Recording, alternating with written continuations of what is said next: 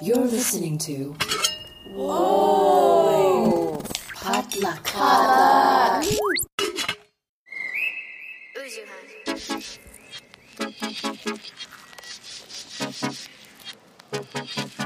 Hey guys, welcome to First of All, a real unfiltered conversation on career, family, relationships, and culture. I'm your host, Mindy Chang.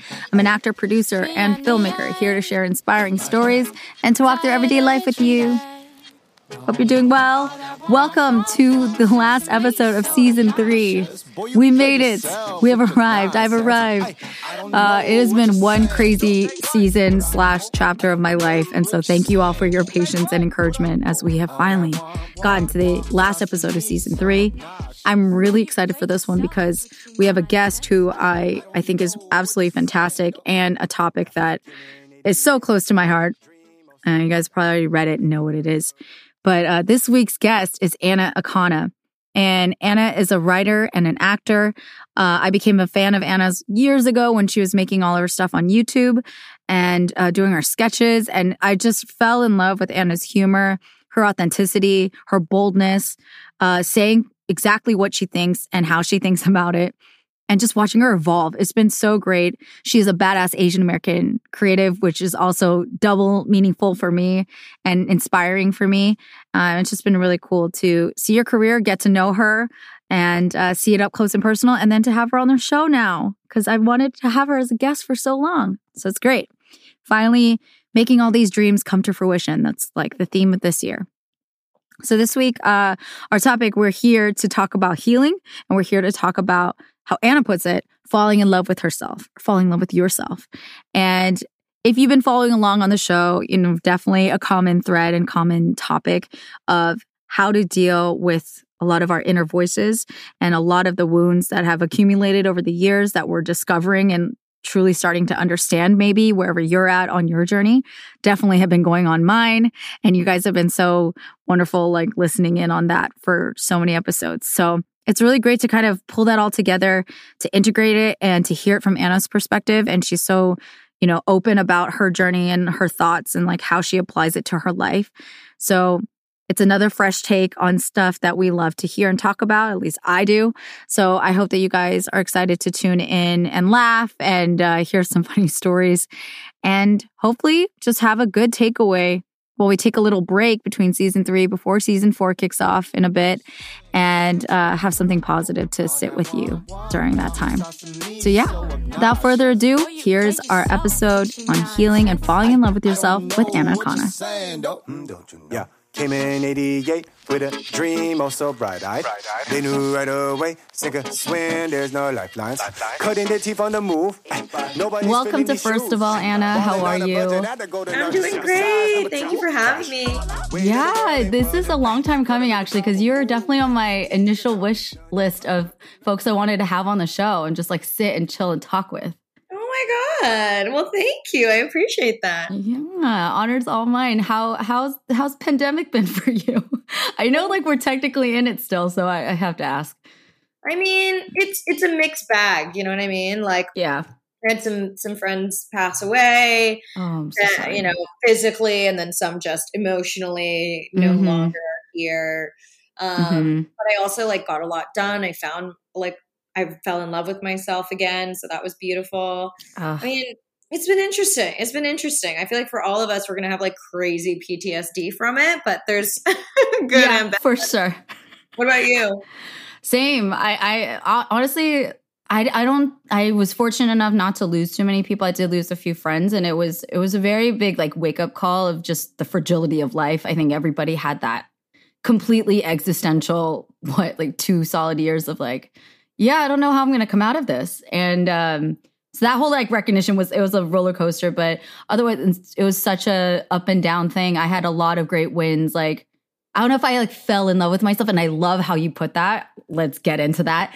But I learned how to appreciate myself more, and I think forgive myself a little bit more, which I think is huge for someone as hard on myself as I am. So that's a really big plus and a win I will like treasure from all of this mess. Oh my God, for sure. Yeah. We love to hear it. Yeah. Well, okay. So I have to say, I've just been a fan of your content for years and years now. How long have you been making content? Like, can you share some 13 years? Yeah. Oh my goodness. I know. It feels insane to think I've been alive for that long. Relatable. How can I just can we do I think I've been watching your stuff maybe for like a good 10 years now. I think I really joined the big YouTube craze. I'd say 2011 or 12. I wasn't so early into it. Where was your origin story with all of that? Like, what was the impetus to start making content? Well, I was doing stand-up comedy. I started when I was 19, and I was making YouTube sketch stuff in conjunction with it. I dated someone who was number one on YouTube at the time, and he was always encouraging me to use the platform. I was much more of a live person, so I liked doing improv. I liked doing stand-up, any kind of live performance that had an audience I really enjoyed. But, I did sketch as well. And eventually, I mean, part of it was dating him, but part of it was also I had a couple of videos go viral back in the Upworthy days and did a collaboration with Wong Fu. And I just kind of fell in love with the medium of film and being able to tell jokes through film, but also have a heartfelt message. My impetus for it was really just I was in my 20s. I was full of hope and optimism and energy and passion. And I just wanted to try everything. Amazing. And you did try everything. I think that's a distinguishing thing that I see amongst so many creators that I have the privilege and fortune to be around so many creative people, is that there is a big thing of having ideas. Everyone has ideas. I think everybody has a creative element to them, to their soul. And then there's a difference of people who just actually execute. And there's a mix of bravery and enthusiasm and delusion and all of the above, right? To just go do it. Because I get paralyzed so often and so consistently. That's something I'm really trying to break through right now. But it's just, I have such admiration for that. You just go do it. Yeah, girl, you got to. But a lot of people don't. That's a crazy thing. So when I see people do it and they do it well, you're just damn, go. I think everyone's really afraid to look bad or look cringy or be embarrassed. And I guess I never had that. Even with stand-up, I never was afraid of being bad because I was well, being bad is a part of being good. I can't get good unless I am bad for a set amount of time. And so I always encourage people, get over it, embrace being bad. There's, I think this very famous example going around on TikTok where everyone's what if I told you were 50 rejections away from making $1 million? You would be so excited with every rejection that you received, and you'd be trying to get that rejection as quickly as possible. And I think it's the same thing with any dream that you have. There's going to be a certain amount of rejection or quote unquote failure. And if you just embrace that as the precursor to success or to getting your dream, then you'll be excited about it. Absolutely. And I actually recently did see that TikTok, and it kind of blew my mind. It's so simple. Yeah. But it's just a reframing that was yes. And there's no way to argue that. And that, and you can, at least I think a lot of us, well, I'm in my 30s. And so I have a lot of different milestones, but different examples in my life to reference now where I'm oh yeah, that was one of the worst moments ever. And it was the thing that was yay, 4 steps or 10 steps before that thing happened. And if that thing hadn't happened, who knows if that good thing would have happened. And you have enough dots to connect, I think. Yeah. So I try to cling to that. Is there something that like comes to mind? I mean, if you don't want to talk about it, that's fine. I'm just curious if there's like a specific example that you think of when you think of that. It's the most innocuous things. So, and you and I got to meet, I met you through the collaboration world because I was so like deeply involved in the Asian American community with like doing showcases and like conferences and all that stuff, which was so cool because I've had like this creative, you know, I've been an actor since I was 5, or like I've been acting since I was 5 and wanting to be in like film and TV and do all that since I was a really little kid. Mm-hmm. But for a lot of my life, I was like, I'm a natural producer. So I was doing that even since like high school, organizing, homecoming, all that stuff. So it was natural for me to like organize events for creatives to gather while I was like on the sidelines wanting to be in the fray and be like, I want to perform. I want to do all these things.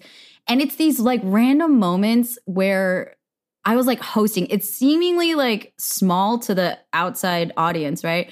When I was like hosting, like it meant so much to me to have prominent figures in the community and people that are notable, like yourself or like, Daniel Day Kim and like all these awesome people that everybody looks to and admires and knows them and respects their work.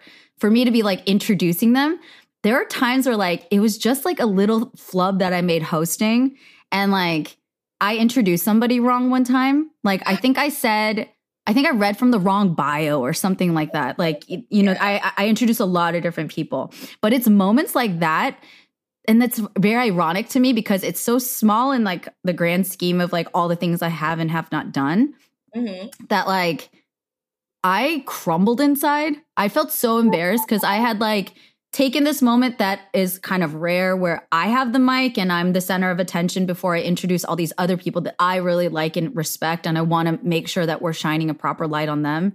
Yeah. I like said the wrong bio. It wasn't that big of a deal. I don't remember what year it was, but I just remember that like stuck in my head of evidence of my own inadequacies. And I was just like, I don't know what I was thinking. Like you had it written down on paper and you couldn't even get that right kind of thing, and there's other bigger things that I excelled at and did great. I made a whole freaking conference year after year, but like saying the wrong bio thing because I misread a paper was like the thing that I harpooned myself with. And it was just like, oh, you're ridiculous. Like why do you think you can like belong in this arena with these people you can't even read off a paper? Stuff like that.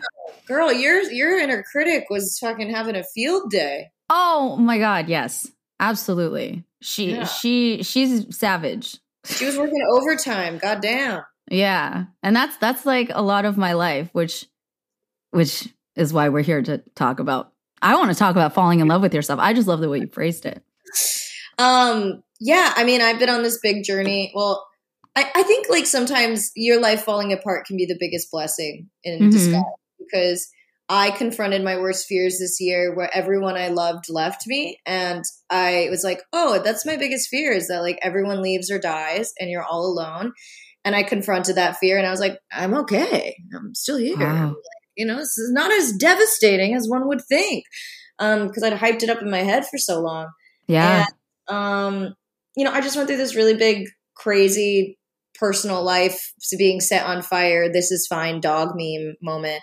And I was like, I can't do this anymore. Like I can't keep living my life being so afraid that people are going to leave that I subconsciously manifest that. I push them away. I maybe take them for granted. If that's my belief deep down that everyone leaves me, like of course eventually everyone's going to leave me because everything I do is operating from making that happen. And I just kind of realized, I was like, what is that about? And I just realized like, oh, I don't love myself. So like anytime anyone loves me, I don't believe them. And why would I? Because I don't love myself. I don't like myself. And so I've been doing a lot of what's called self-concept work, which is basically restructuring the foundations of your personality and who you are and the beliefs that you have in the world, because 95% of our actions when we're awake are operating from the subconscious mind. Only 5% of what we do is ever conscious. The rest of it is ingrained beliefs from our childhood and our lives. And so I was like, okay, what beliefs work for me? What beliefs don't? And I really realized like, okay, career, money, easiest thing in the world for me to deal with because my parents raised me that way. So I have very deep subconscious beliefs that success comes naturally to me. Money is the easiest thing in the world for me to attract. There's enough of it. And, I always have the right amount of it, or I can always make more. And I was like, that's evident in my life. Like my career is great. I have a wonderful home. I have a flourishing, professional life. But personally and romantically, it's been fraught with stuff. So that is where I was like, okay, I have a bunch of subconscious beliefs in there that I really got to undo. And most of that was stemming from the way I viewed myself as a friend, as a partner, as a human being, just truly like had no self-worth. And so cultivating a self-concept of I am worthy, I am deserving of massive amounts of love. I'm always surrounded by love and respect, and I allow myself to receive that, like working on that through affirmational mirror work, self-hypnosis, just a subliminal messaging, stuff to really reprogram my subconscious beliefs to shift in that direction has been already life-changing. And I've only been doing it for a few months. And so it's great because it's working when like before, every time I would catch my reflection in the mirror, like my first thought would be like, ew, or like criticizing an aspect of myself, or being like, God, I like wish I was prettier or something. And because I've been doing the repetition over and over and over and over and over again, like now the other day I like looked in the mirror and I was like, wow, I'm beautiful.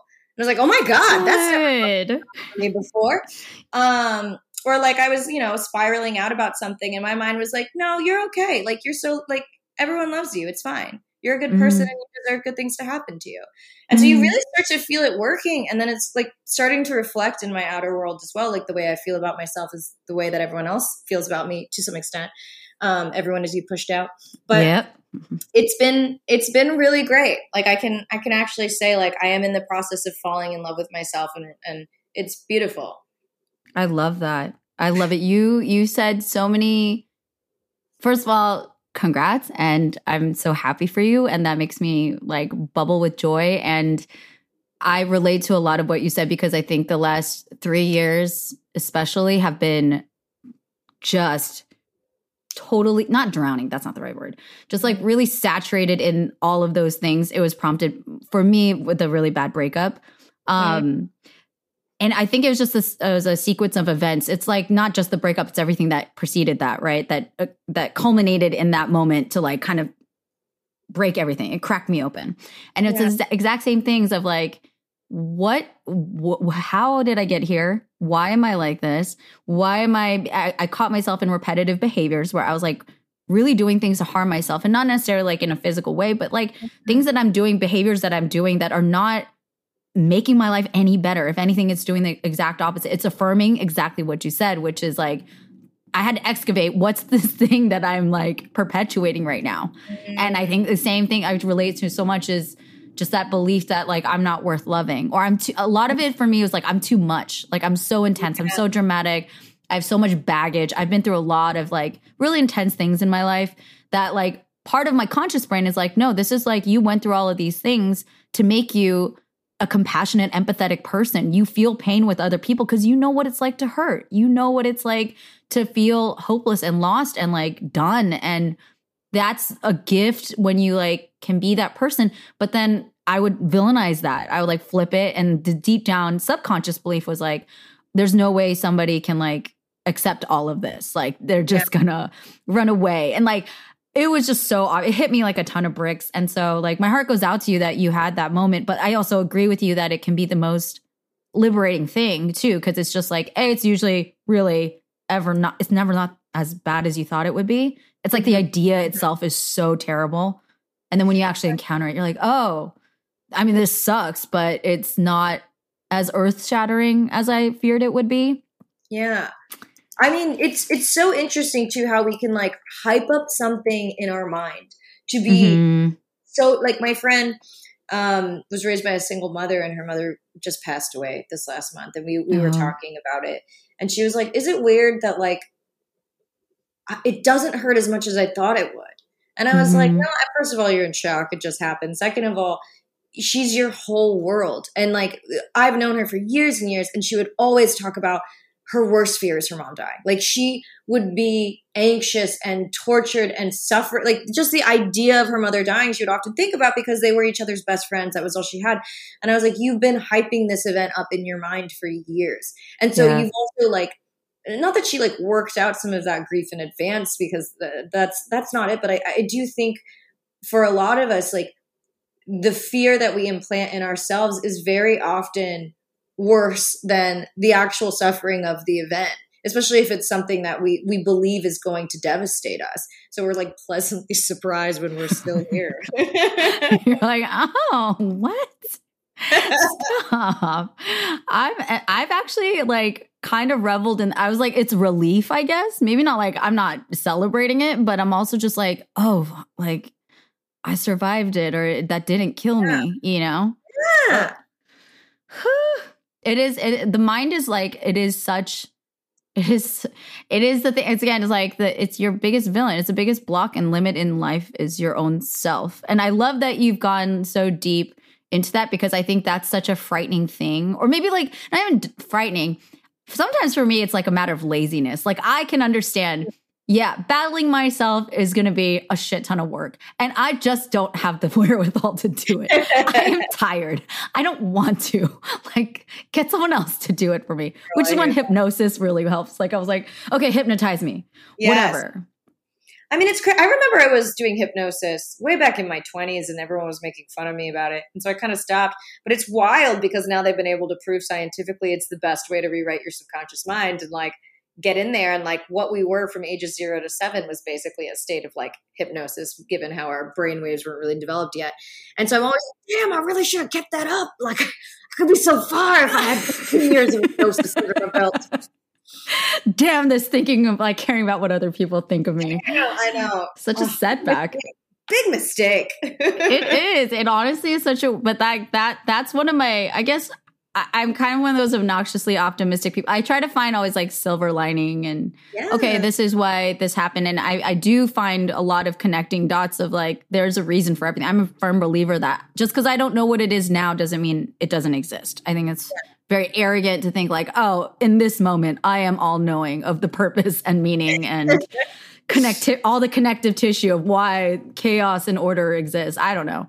But I think like that regret of like, oh, I could have been so much further along if I had listened to my gut or if I didn't care so much about what other people think, etc. All true. And like, but that's also the lesson. I'm like, I lost 10 years of my life because I gave a shit about what these people think. Like, really? And we all learn it when we learn it, you know, sometimes I learn the same lesson again and again and again. Oh, like, when will I understand this?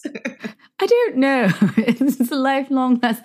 Do you have one that you're willing to share actually? Like, is there something that like you just kept getting smacked in the face of it over and over again? Yeah, dude, like, emotionally unavailable partners is a big one that I learn again and again and again because I myself am emotionally unavailable and afraid of intimacy, even though I desperately crave it.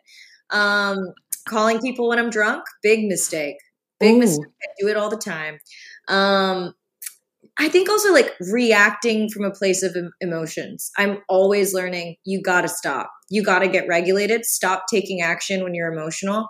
Regulate yourself and then get clarity on what to do next. But I get really, I get fight or flighty in an emotional state. And then I feel like I have to fix it or I have to do something. And I take this action and it's sometimes wildly inappropriate. I just feel like those are the big ones for me. And also just like not putting myself first. I think there's a lot of times where in certain friendships or in certain romantic relationships, I give my all up front. I'm like, hi, I just met you. I will die for you. I am my life. I will lay on a grenade for you. And then I'm very surprised when this person doesn't reciprocate and I take it as a massive betrayal when it's like, this is something you created. This is why you doing this. We've learned this lesson again and again. Like trust takes time to be earned. Like just because you decide, I've chosen this person like a baby duckling imprinting on their mother doesn't mean that person has to do the same thing for you. Totally true. Oh my God. I actually realized if you're ever open to, I don't get drunk that often, so I don't have that many examples to pull on, but I know there's one specific one because I remembered the bottle of alcohol that it was, and it was so dramatic, and I remember flailing about. This was with one of my exes. This is why I think I stopped, is maybe after this one, it was so bad.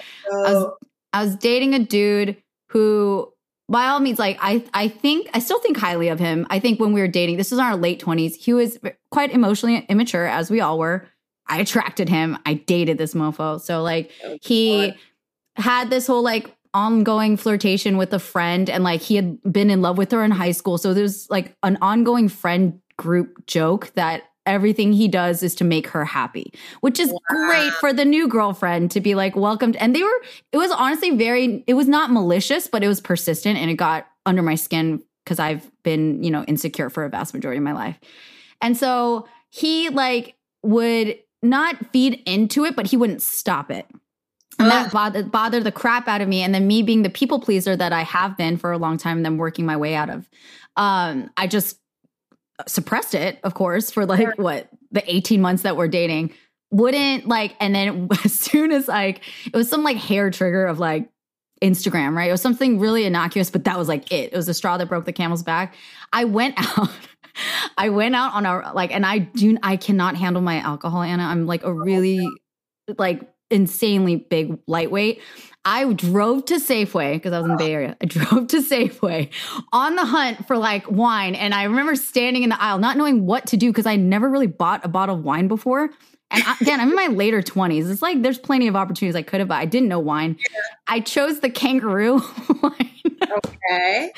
I was like, I don't know. The bottle was pretty. And I was like, okay, I'm doing white wine. I drank maybe like half the bottle, which to me is like maybe lethal. I don't know like what it would have taken. But I was in my parents' house too. I was living at like, I was spending the weekend at my parents' house. I wasn't even like at my own place. Raging drunk. Ooh. I don't remember everything I said, but I like being the Korean drama queen that I was, I like it all tumbled out because of a tiny like, I can really see it from his side of like, what the hell just happened? Where I ripped into him and I just started yelling at him, crying and like, yeah, basically just expressing the utter betrayal and like the complete disrespect and like non-appreciation. You don't love me. I went off. And I think that might have been the end of me ever calling anybody drunk again. Oh my God. I mean, honestly, I'm glad that you only had to learn that lesson once because I learn it constantly. Well, at least you have alcohol to like refer to. I've done that sober. So that the bad part is I've done that again. I've made that mistake and learned that lesson, quote unquote, but sober. So I don't know if that's worse. To be fair to you, that's pretty disrespectful. Like you got to cut that out when you're in a relationship. You know what I mean? That's just, that you were disrespected a ton. And so I think you are actually valid in this. Maybe, it wasn't smart to drive to Safeway and buy Kangaroo wine and then unleash it all at once, but yeah, absolutely. I mean, I'm trying to remember my drunk. Oh, there's this one guy I just dated and, he was like breadcrumbing me and like, I think doing a slow fade thing, but was like, I'm depressed. I'm just so depressed. And so I was at this bar, like we both live like 2 minutes away from each other. And there's this bar that we both go to. And I was there and he came back from tour and he was being really weird because I was like, oh my God, you're here. Blah, blah, blah. And he's like, yeah. And I was like, you're not even going to like give me like a kiss or anything? Like, this is lame. I was like, you're being lame. So I left. I was super drunk off these beer slushies. I go home and I immediately just text him like, that was so lame. You're so lame. I can't believe we didn't run to each other in slow-mo in a field of daisies. I haven't seen you in so long. Blah, blah, blah. Like just being a dramatic, like silly bitch. And he was like, are you okay? I was like, no, I'm slushy sad right now. I'm super drunk.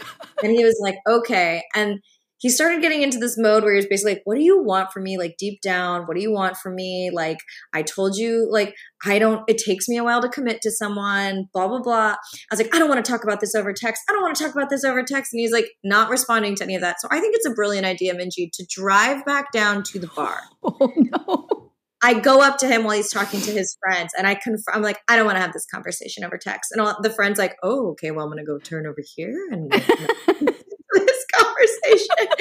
And it just became a whole thing. I was so mad. He was clearly mad, even though he said he wasn't.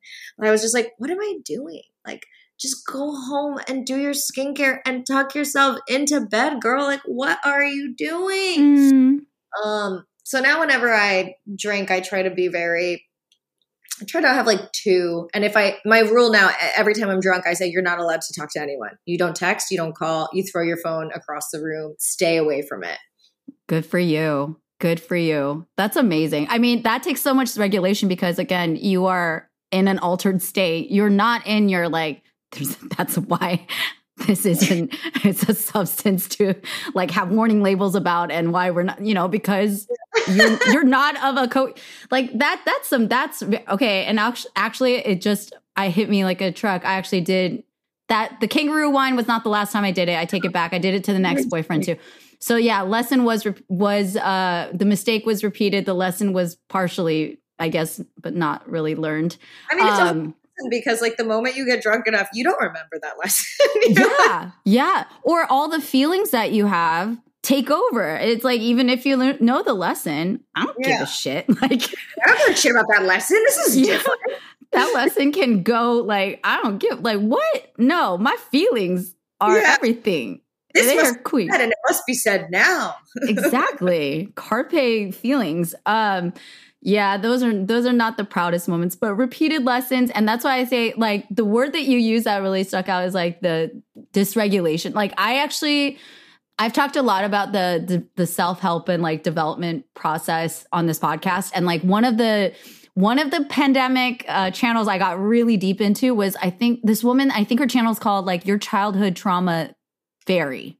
And she's wonderful. I don't even think she's a licensed therapist. She's just someone who went deep into the self-help universe, like in a really great way, very practical way, and uses all this terminology that just to me was so immediately accessible. It didn't sound like ultra academic, even though it's like dysregulation. But for some reason, that technical term made me feel less like shameful about the fact that like, it's not like, oh, you're having a meltdown or you are spiraling. I'm actually okay with, but like, it's not you're having a meltdown or you're like freaking out or like coming up with terms that kind of villainize the person going through this chaos.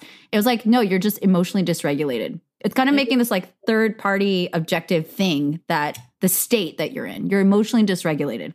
Absolutely. Like, oh, I like, honestly, like, so I was reading, I think it was like a Tony Robbins book or something where they said the greatest skill you can ever cultivate in life is to control your thoughts and feelings. Oh my God. And I was like, oh yeah, my thoughts and feelings run my fucking life. I'm at the mercy of like, I feel like I'm a dog walker with 25 dogs and I'm just being pulled in whatever direction they all collectively go. I was like, I'm 33 years old. It's about time I figure that out. But it's crazy. We're not taught that at all. And then when you start getting into therapy, it's about honoring your feelings, acknowledging your feelings, feeling your feelings. So you have to go through this whole rigmarole of like awareness and processing before you're like, okay, but now I really got to get a hold of it. Like, I can't let this like run my life. Yeah, absolutely. Well, and I think then when you are learning these frameworks and these strategies, which I think are really helpful, it did then, I would reach a different wall in my mind because it made me realize it continuously was like, I'm discovering what my true beliefs are. There's a thing where I know what it's like when you're in a pitch meeting, you're in an office meeting, you know what to say. Does it mean, is that what you really think and feel? Like half the time, no, maybe more than that. You're like, oh yeah, I think that's a wonderful idea. Let's say inside you're like, that's the stupidest thing I've ever heard. And you know what I mean? So like, there's like, again, conscious side of like, you may or may not, if, however emotionally or socially smart or intelligent you've been trained to be, you can know like this is the socially acceptable thing, or this is the right way to think about X, Y, or Z. And then there's like, that's what I was realizing doing my therapy of like if I was being truthful in this like safe space with the therapist, it would eventually, if I rant long enough, get to like what I actually believe. And that was really, really humbling for me because it was just revealing I'm not as good of a person as I thought I was. And that was many flavors of pill to swallow. And I'm learning how to accept that and not, again, like reparenting myself. But one of the core things that stuck out for me, and I'm really curious about your background because I'm not that familiar with like how you grew up and like culturally, but I am Korean American. My parents are immigrants. My dad's really, really military, really, really conservative Christian, really, really into the tough love. He is very traumatized child. To me, my dad's a large traumatized child and I love him, but he's a large traumatized child. Yeah. And he would be this is where a lot of my inner critic comes is directly as a result of like how I was raised. But then I think I also put that tough love on a pedestal because there's parts of me that I'm like really proud of that I am somebody that is compassionate, kind, all these things. I have a good heart and I have prided myself that I'm tough. That I can like weather through stuff, that I have resilience. And I would equate that in my head of this like tough love thing. So when it comes out of like, just get over it, like deal with it, suck it up. Like that doesn't, when it's that voice, it's not particularly gentle or kind or compassionate. It's like, Minji, stop crying. Like just deal. Like you're not dying, like get over it. It's not this like kind tone, but I had this belief of like, sometimes that tactic or that like approach works, or like there's value or merit in being tough. And I've admired that in other people. And I'm questioning that all now as an adult, but that's something that I encountered was like, oh, this is really influenced by my dad. And I've been such like daddy issues to the high heavens.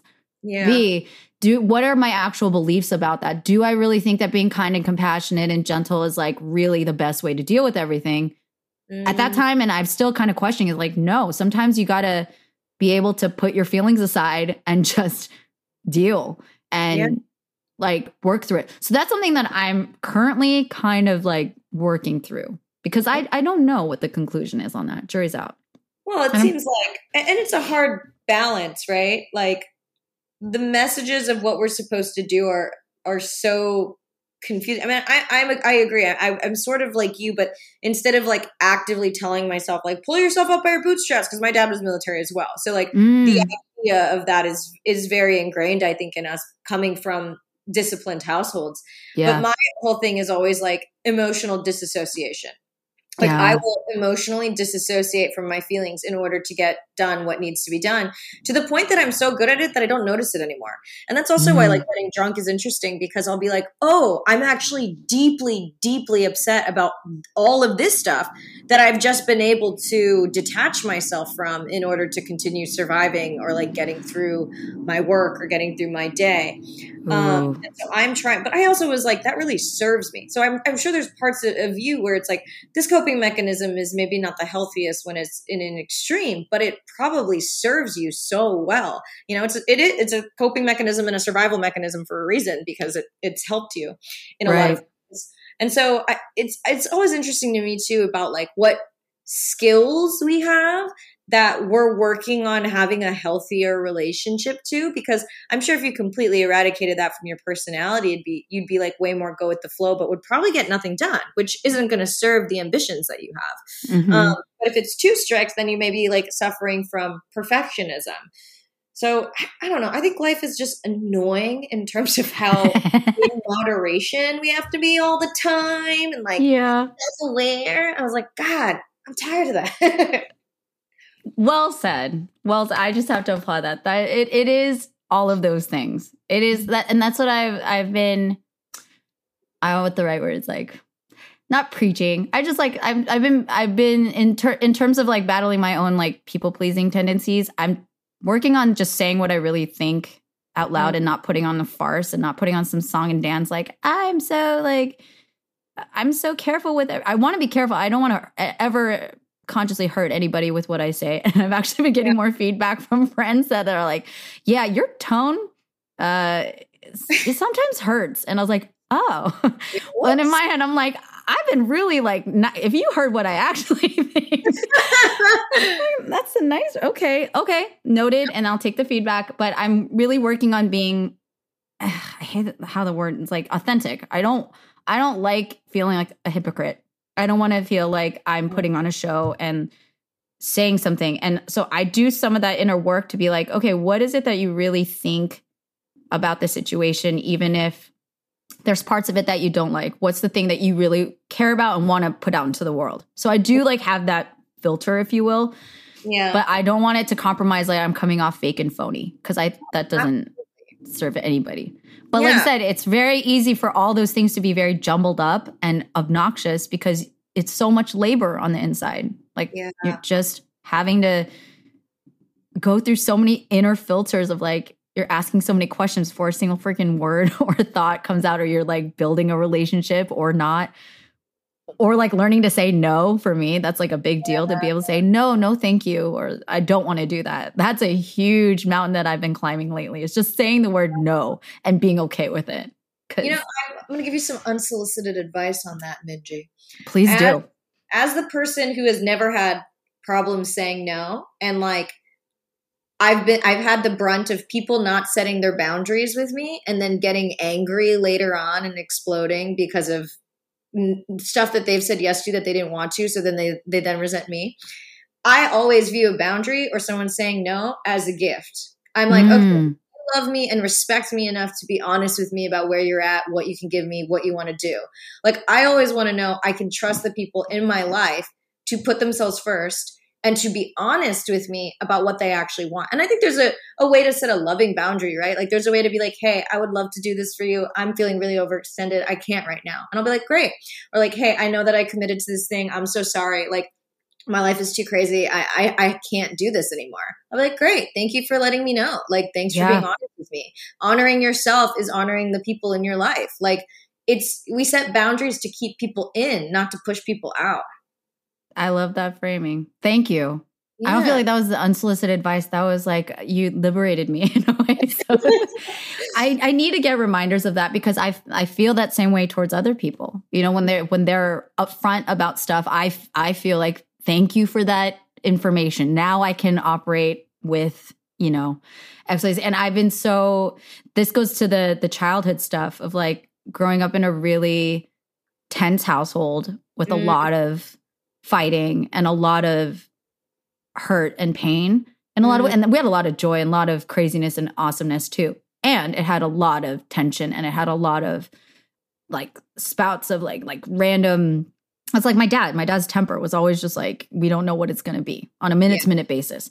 And so having to navigate that and then being more aware of that, doing the inner child stuff that I was doing in the therapy and the hypnosis that was like life-changing, that has made it, at least on like an intellectual level, more understandable to me why I am the way that I am. And that helped me start being more like, okay, you can say no, it's okay. And to like start the whole process of reparenting that part, because my whole life, my identity, at least as a young person, was always to try to smooth things out, make everybody feel better.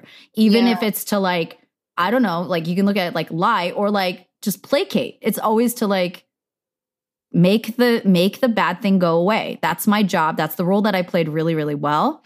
And so I did not ever want to be the one to tell somebody no or crush their hopes or dreams or whatever. Like it was just too much. And so I played my role and I did it well. And like that stuck for a really long time. And then, but from the other side, as an adult, I can totally see why. I was like, why did you say yes to that? You didn't need to accommodate those people, you know? It's hard. We're like taught from a very young age that to deny people is rude. And it's an unloving, societally unacceptable thing to do. Right. Like even the idea of like, I've been watching this girl on YouTube named The Wizard Liz. She's really fascinating. I really like her. She's very self-possessed, but one of her videos is called "Becoming Selfish is the Best Thing I Ever Did." And Oprah talks about this as well, where it's like, you have to fill your cup. You have to overflow your cup so that you have something to give to someone else. And I remember like Oprah in particular said this thing that blew my mind. She was like, when people say you're so full of yourself, Oprah says, I say thank you. Because I'm full of love for myself. I keep my cup full. I'm responsible for keeping my cup full. And if I don't, then I can't give to others. And I think it's such a beautiful reframe of quote unquote selfishness, because especially women in this American Western society are taught that our main function is utilization. How am I being useful to others? What am I sacrificing for others? How do I abandon myself so that I can be there for others? It's so ingrained in us and it's so expected of us. And people feel entitled to our time, our attention, our energy, our efforts. And if you give that to yourself, it's almost considered a betrayal to the rest of society. It's like that, reminds me of that art. I wish I could remember the name of it, but it's like a Greek statue and it's called Beauty. And then you add a mirror into her hand. So she's admiring herself and it's called narcissism. And they were like, why is everyone else allowed to admire her beauty? But when she does it, she's bad. You know what I mean? Yeah. And I was like, yeah. So I've been also really working on reframing selfishness and reframing like putting myself first is the most loving thing that I can do for anyone else. Which is hard because it goes against everything that we've been taught. Seriously. It's like the main program is to be of use and value. I do go on I've gotten to many arguments, even recently with some close people in my life about people that and guys in my life that I really, really love and respect and value, but like in some areas that now that we're becoming more frank with each other and like I was like, if you don't like me, then that's okay, whatever. So then that leads to me being a little bit more candid of like, okay, I think that statement that you made or these things that you have said in the past, even like I'm not trying to bash you over the head for it now, but they bothered me. And not being so not having that rock my boat so much to say out loud, like it was harmful. Like even my brother, who's like one of my best friends, to like tell him like, yeah, you like making fun of my period and stuff growing up. That's not a good thing. That's something I hope you don't ever teach your children. And if you ever do that, like if I have kids, and like that's not a repeatable behavior. I didn't like what you did there, and I don't think it added to the edification of my confidence. It just added to the shame that I've always felt, and so many women have felt about their bodies and about a natural function of like having a freaking period. And it sucks because again, I love my brother, and it was not fun for me to like call him out because I don't want to hurt his feelings on purpose ever. But that's like the truth of it. I was like, that hurt, and that messed with my head for a long time. You're one of the most influential people in my life, and you telling me that I can't talk about my period because we're about to eat dinner and it's disgusting. Like, which is such a like big brother of, you know, millennial generation to say. Mm-hmm. I was like, that I'm sure added to my reasons of why me being a woman and me having bodily functions is shameful. Like, I'm not okay with it. I don't want you to talk like that around our nieces, nephews. Don't talk, you know? And we had to have that conversation, but I'm like, okay, let's have it. Let's talk about it. Where'd it go? He was really receptive. My brother's like, we've been through so much together. And it's, again, that idea of like, if I were to be honest about my feelings, that it would like destroy our relationship. You know, it's that fear. Like, I think that's really the underlying fear of like, I can't say these words out loud because if I were to be truly honest, it would like our relationship would not survive. And that's just that's pinnacle fear-driven mentality, right? Yeah. And it's just this like hyper dramatic, mindset like that would make me not be truthful about what I think. And I was like, I can't do that to her. I don't want to hurt his feelings. And that was such a big driving thing. I don't want to hurt their feelings because when I get my feelings hurt, it's just because I'm a Cancer. I mean, God, I don't know. It really might be. It wounds me to, again, like I told you, like I messed up on one intro of a host and I was like, oh my God, I totally like disrespected so-and-so by messing up their bio. I'm the worst person. And like that feeling will just like leave its imprint on me. And I don't ever want to do that to somebody else. So I will rather me suffer, and it's very like Asian or whatever you want to call it. It's like, I will deal with the suffering of this and to withhold it from you. So you don't have to feel the hurt. And like, it's when in hindsight, it's just all ridiculous. But I think those are a lot of the underlying things, the fears, the rationalizing that I did of saying, okay, it's better for me to bite my tongue. And I do think there's scenarios where like, yeah, well, you're overly emotional. It's good to bite your tongue and just wait a second until you're like calmer and don't like just scream out what you think every moment. But like, my brother and we have such a solid friendship and siblingship, and like we would be fine. And I've been learning that by having these honest conversations with him.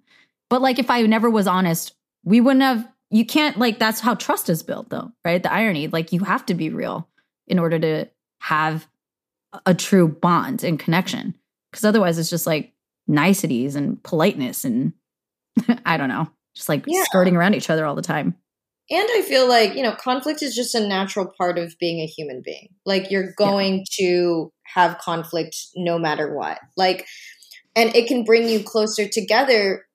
Like I'm always someone who doesn't, and I think it's because my sister died when I was so young. I try my best not to hold resentments. So I always try to like air my shit out with people if I feel like I'm going to resent this person for this. Because I do know like at any moment that they could die, I could die.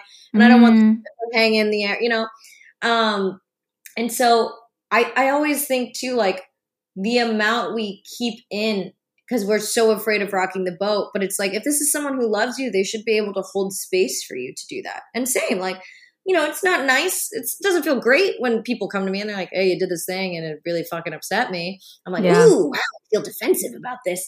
But, once you can calm down from that, you're like, okay, they're telling me this because they want to give me the chance to fix it. They want me to know so I don't do it again. And like, if I didn't know this, then I could never have fixed it. So ultimately, it is a good thing. And I think it's wonderful that instead of biting your tongue and continuing to go through the status quo with your brother, that you brought up like, this is wildly inappropriate. Like the fact that you did this hurt me. And it also, he's like shaming you about a very natural part of of our bodies, and the whole reason he's even here. Like, he wouldn't be here if there wasn't a period. Yep. And it's ridiculous. It's ridiculous. Like, there are all these tests now that they do at places where they put the electrodes on men's stomachs so they can feel what it's like to have. Oh, I love those. I love them. So all the men are like, wait, how long is this? Wait, you deal with this all day? Yep. Yeah. And like turn the dial up. That's like on a light day. Yeah. Like, yeah.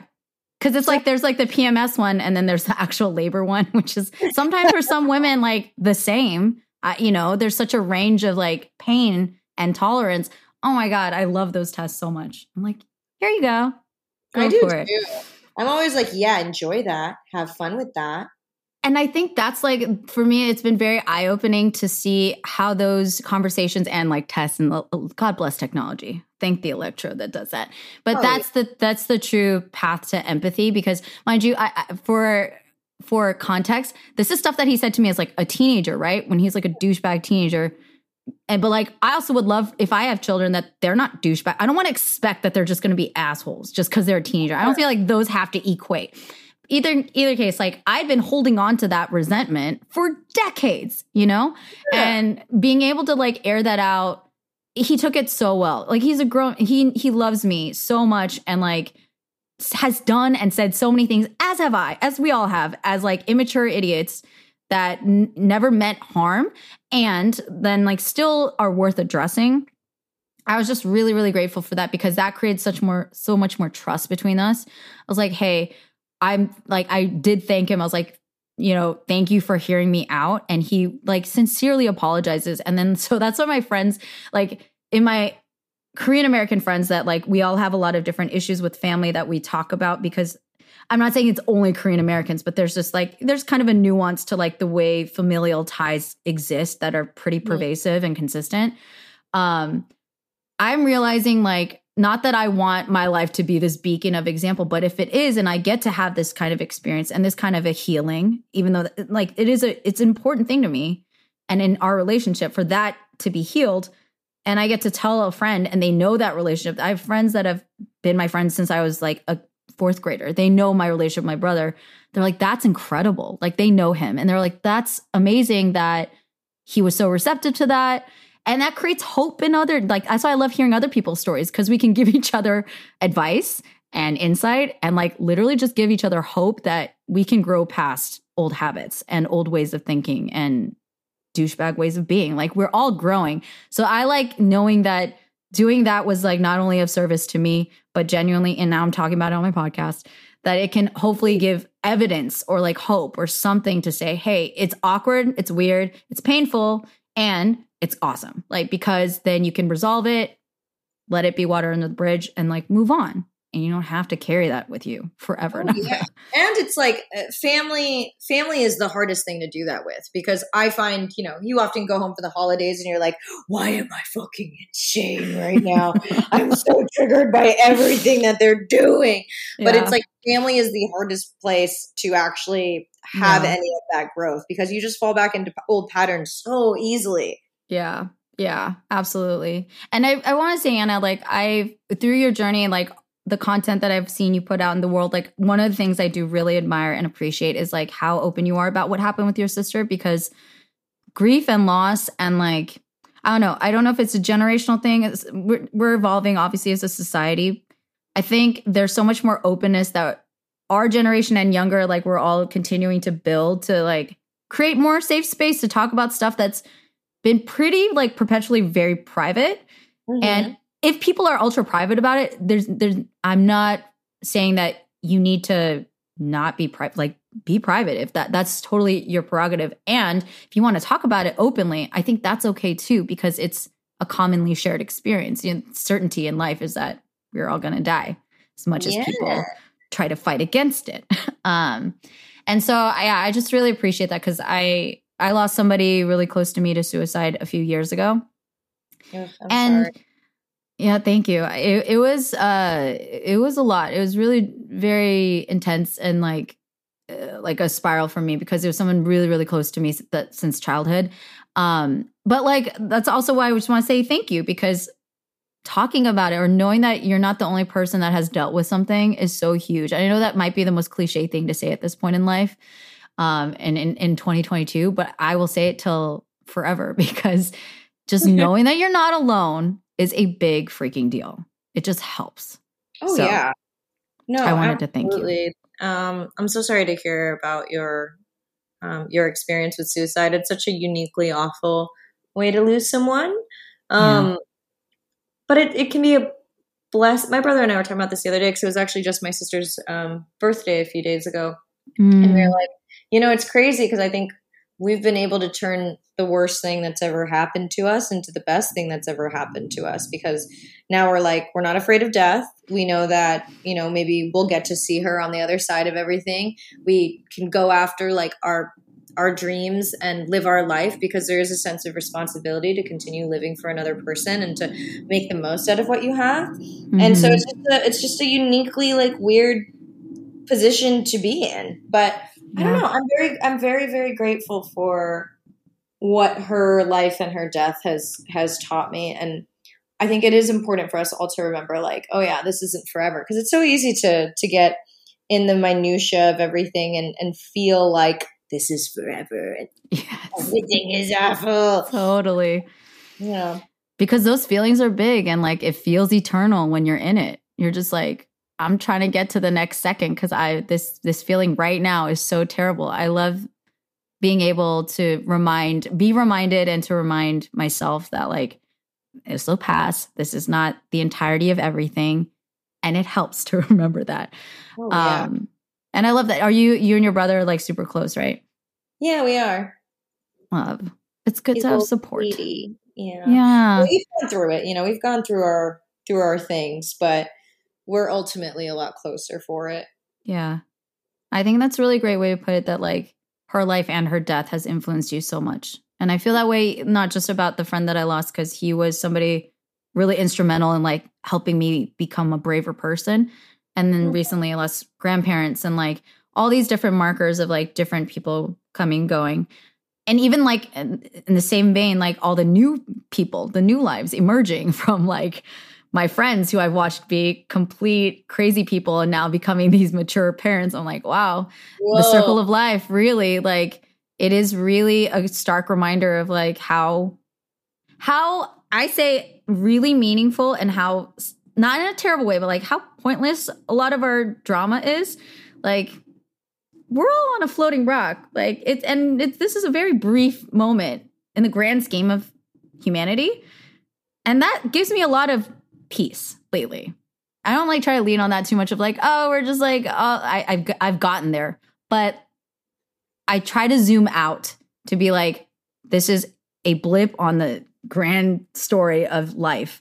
And what am I going to do with it? And hopefully that leads me to become a little bit more grateful and grounded and brave, like more courageous. Because I just feel like when I'm so entrenched in that moment of like, oh, this sucks and I'm worthless and there's no hope for me and I'm just a mess of dysregulation, if you will, like just to remind myself, like, it's going to be fine. You're going to be fine. Oh, yeah. And I feel like you're right. We're on a fucking mud ball hurtling through space.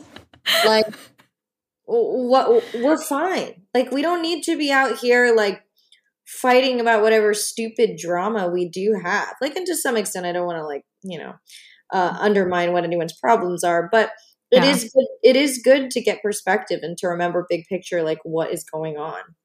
Absolutely. When you said that, the mud ball, that's the best thing I've ever heard today. I will take that with me forever. The one thing, the drama that you're talking about was just like, about this giant drama around Ariel being black. I'm just on the side of like, are you guys really making this the thing? Like, it's just making my brain melt. Is this really the hill we're dying on? This is Exactly. Like, and so it's all perspective, and I'm with you. And and this is never ever to minimize people's feelings or problems. To me, I feel like my reality checks and the reality checks I get from talking to people like you is always just good reminders of like, I want to be intentional about how I spend my time, because time is so precious.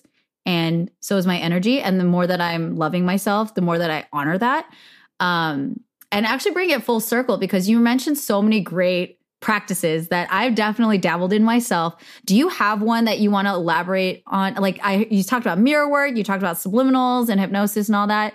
What are like, I love the practical nitty gritty stuff of like, what can we take all of this, hopefully self-love and inspiration, how can we put that into action? What's your favorite way? Or like, what's the way that like made you genuinely kind of like surprised or maybe like laugh at yourself once you did it? I mean, I really think mirror work has been powerful for me.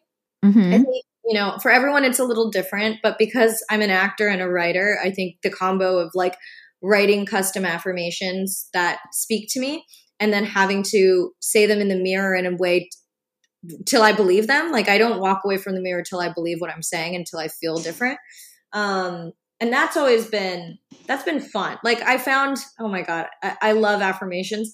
And I found this one blog that had like, it was called Bad Bitch Affirmations. And I love them so much. They're so audacious. They're like one of my favorites is, my beauty could ruin lives. I am the blueprint. Not even Aphrodite can hold a candle to me. It's like Jessica Rabbit couldn't compete with my waist. It's like so fun. I love them so much. And so I do them at the end of my thing just to like be my own little way and be my own hype girl. Love it. They're so great. And I was like, yeah, like why wouldn't I want to have beliefs like this? Like, and I was talking to a friend and he was like, well, don't you ever worry like you're going to get cocky? And I was like, no, because then I'll just say I'm confident, never cocky. I'll just affirm that. And he was like, oh, okay. Very good. See the power of the conscious mind and intentions. Like I know, but I love it. I just find it like I used to do it 3 times a day. And sometimes it would take me half an hour of like doing this fucking affirmation mirror stuff till I could feel something. And then I'd be like, oh, thank God, like I can walk away from it now. But now I do it maybe like every morning, every night. I read like some of my favorites that are like, I'm the most powerful that I've ever been. I'm always aligned with my soul's calling, and I'm always at the right place at the right time. I trust in this universe to like conspire in my favor. Stuff that really helps me feel at peace and let go of control and surrender to the universe. And it sets the tone for my day. And like by repeating it over and over and over and over and over again, it's really changed the way I interact with the world. And it made me realize how unsafe I would feel like all the time, just always felt so unsafe and never quite realized it until I started doing these.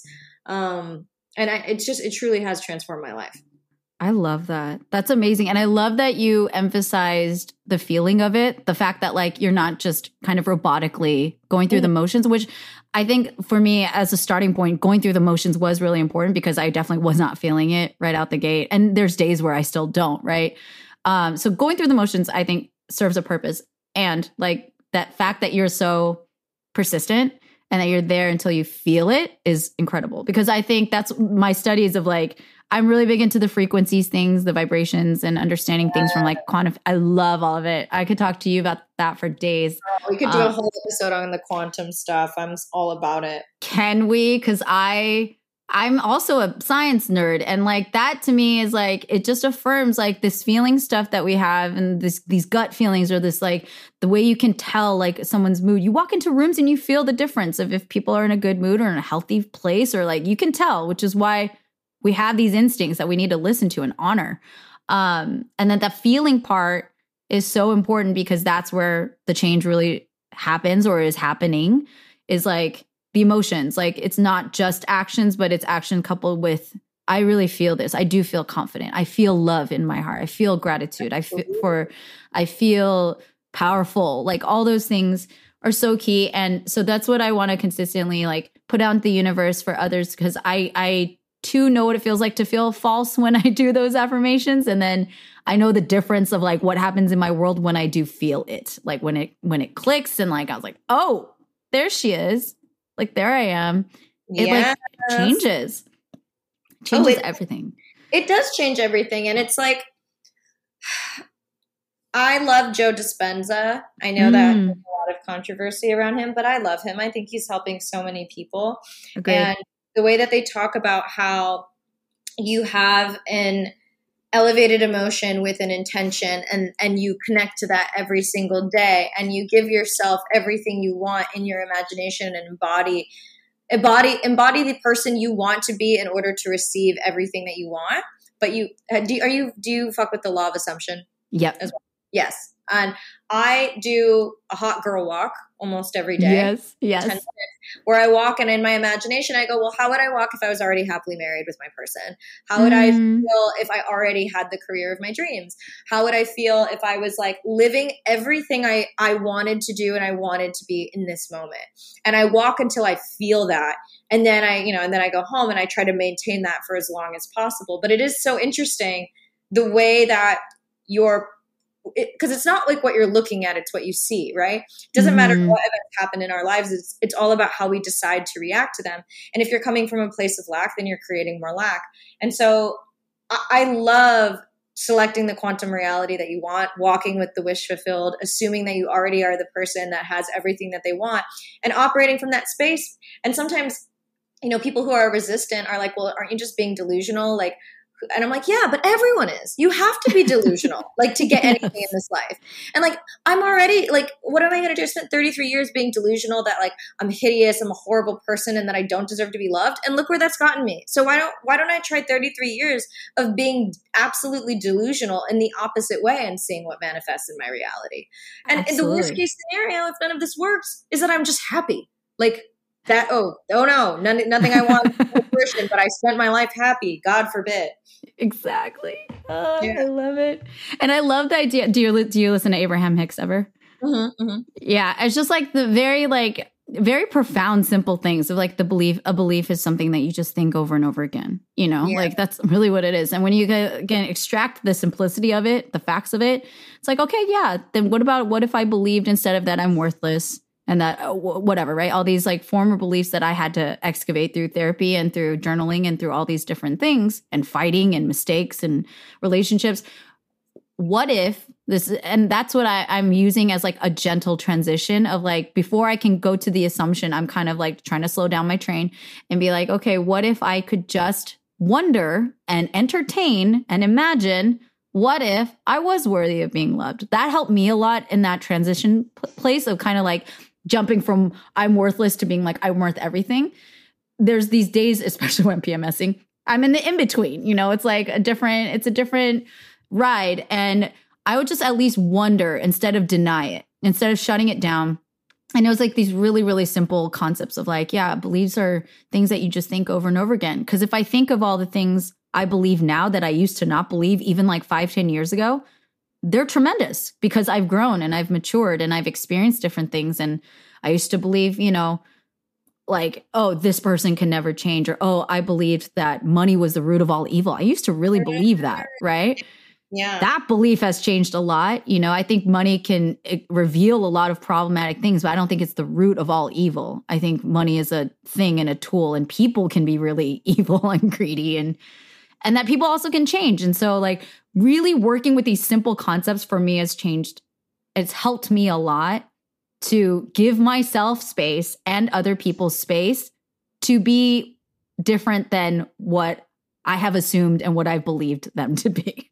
And that has helped me so much because it's just nothing so rigid anymore. Yeah. Things are constant flux.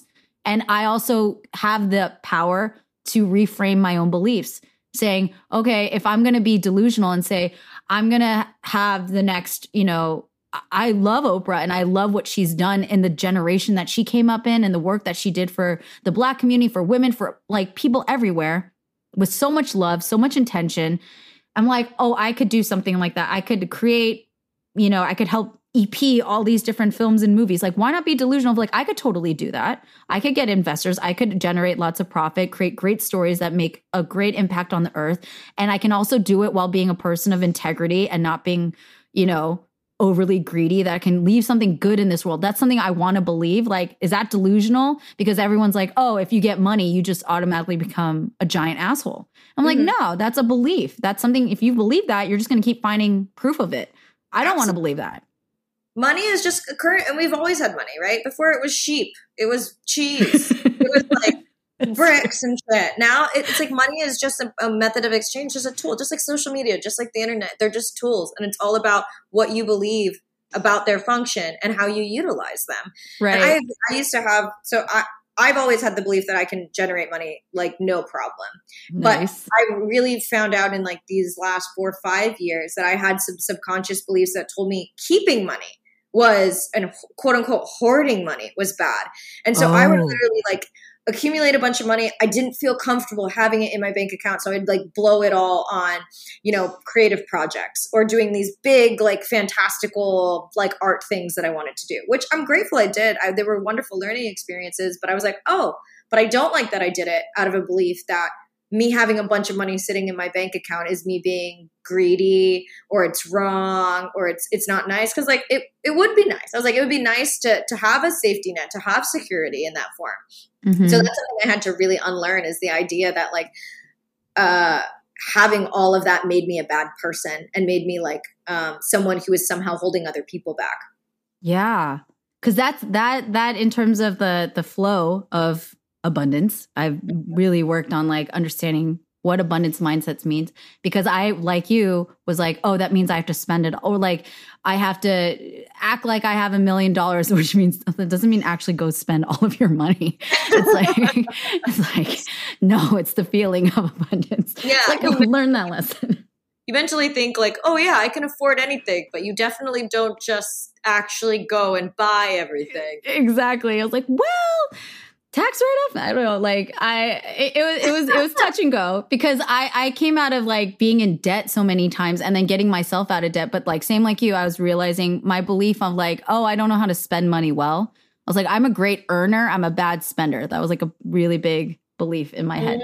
So that's interesting. And isn't it weird how you can like, because you think you master one aspect of money and you're like, great, I'm good to go here. And you're like, oh, no, I've got a bunch of shit underneath all of this that I got to get a hold of. Exactly.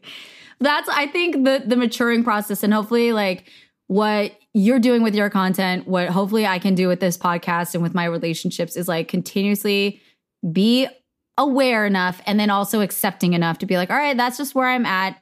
And then, it's like, oh, yes, improv changed my freaking life. Like, I love it. I apply it so much.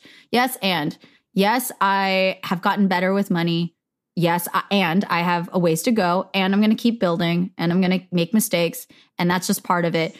That to me has been really helpful, of just not overwhelming myself with like these grandiose expectations of like, I'm healed and I'm going to be great from now on forevermore.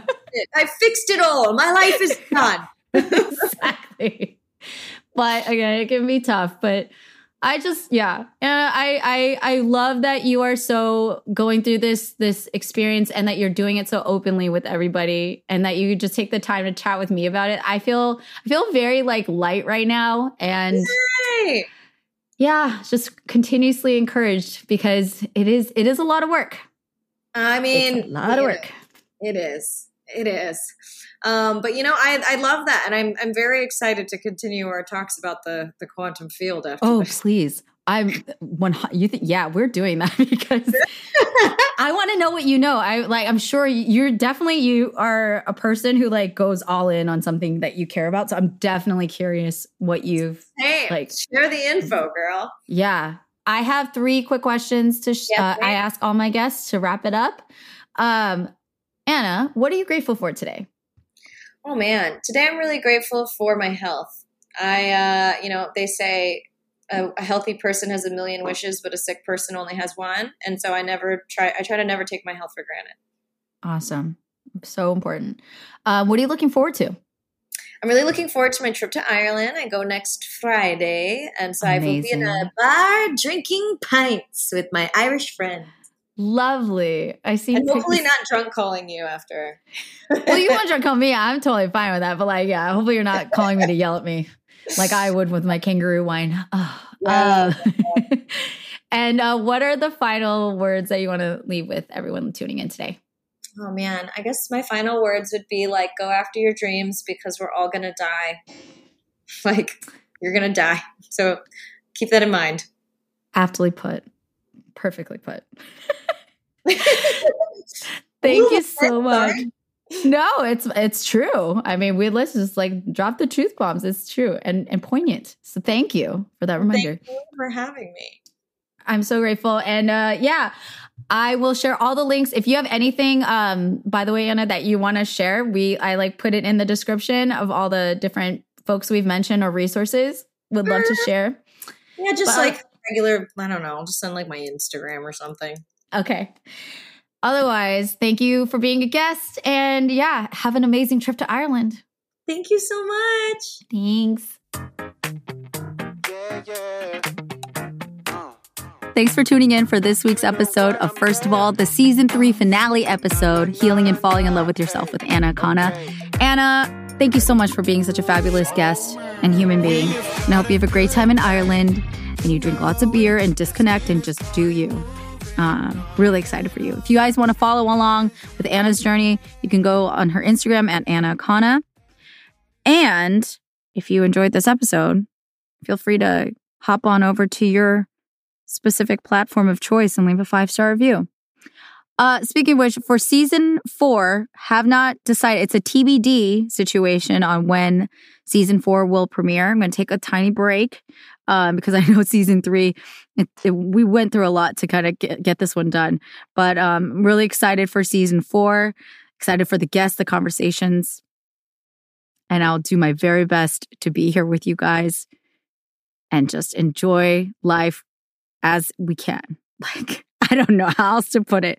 Honestly, I'm kind of losing brain cells at this moment because I've just been standing in my voice booth, which is at this point a little claustrophobic, and I'm just like, it's sweaty. Like, I feel like Steve Carell from Crazy Stupid Love, where he's wearing all the layers of clothing and he's just like, it's just sweat. There's nothing under here but sweat. Just all my clothes are sealing in the juices. That's how I feel right now.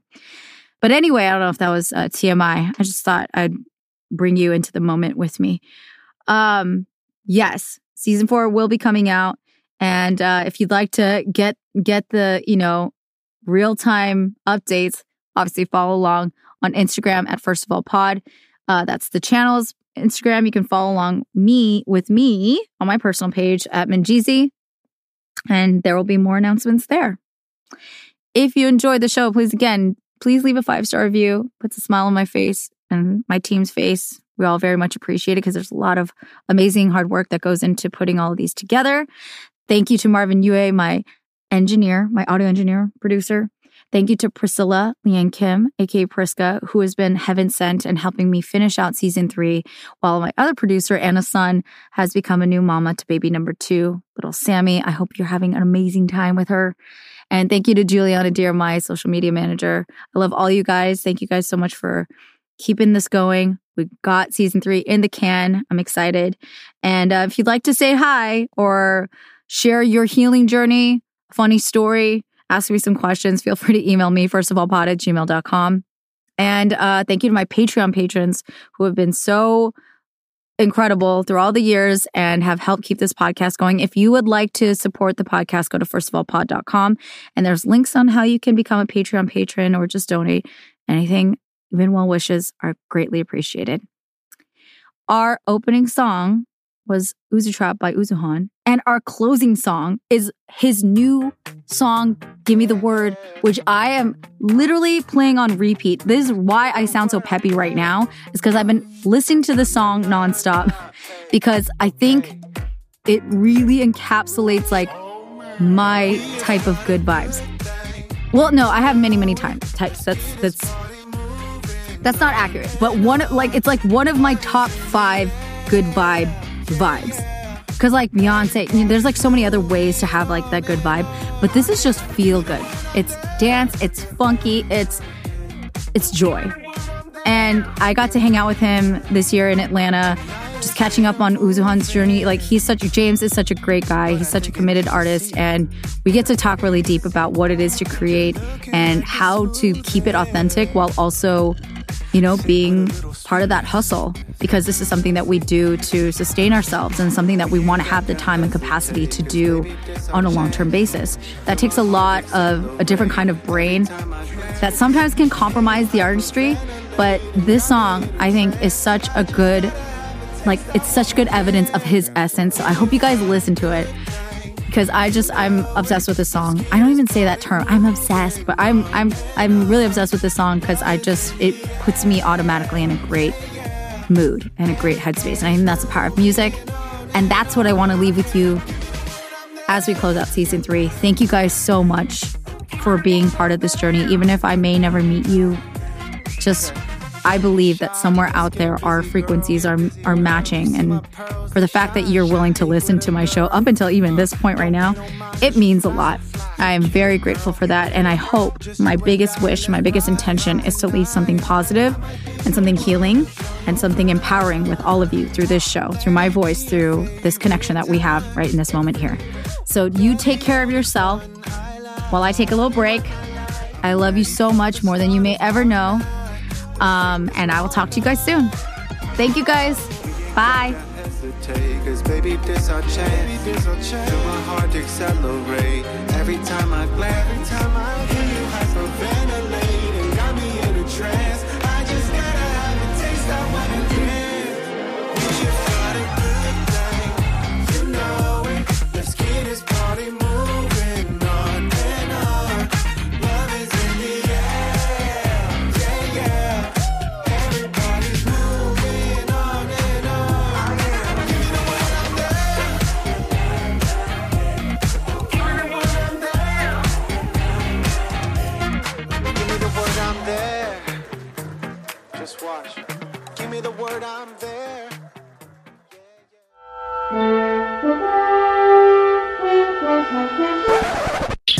Hello, I'm Phil Yu, and I'm the host of All the Asians on Star Trek, the podcast in which I interview all the Asians on Star Trek. I'm talking to actors, writers, directors, stunt people, background extras. You know, all the Asians on Star Trek. Find out more at alltheasiansonstartrek.com. Part of the Potluck Podcast Collective. Live long and prosper.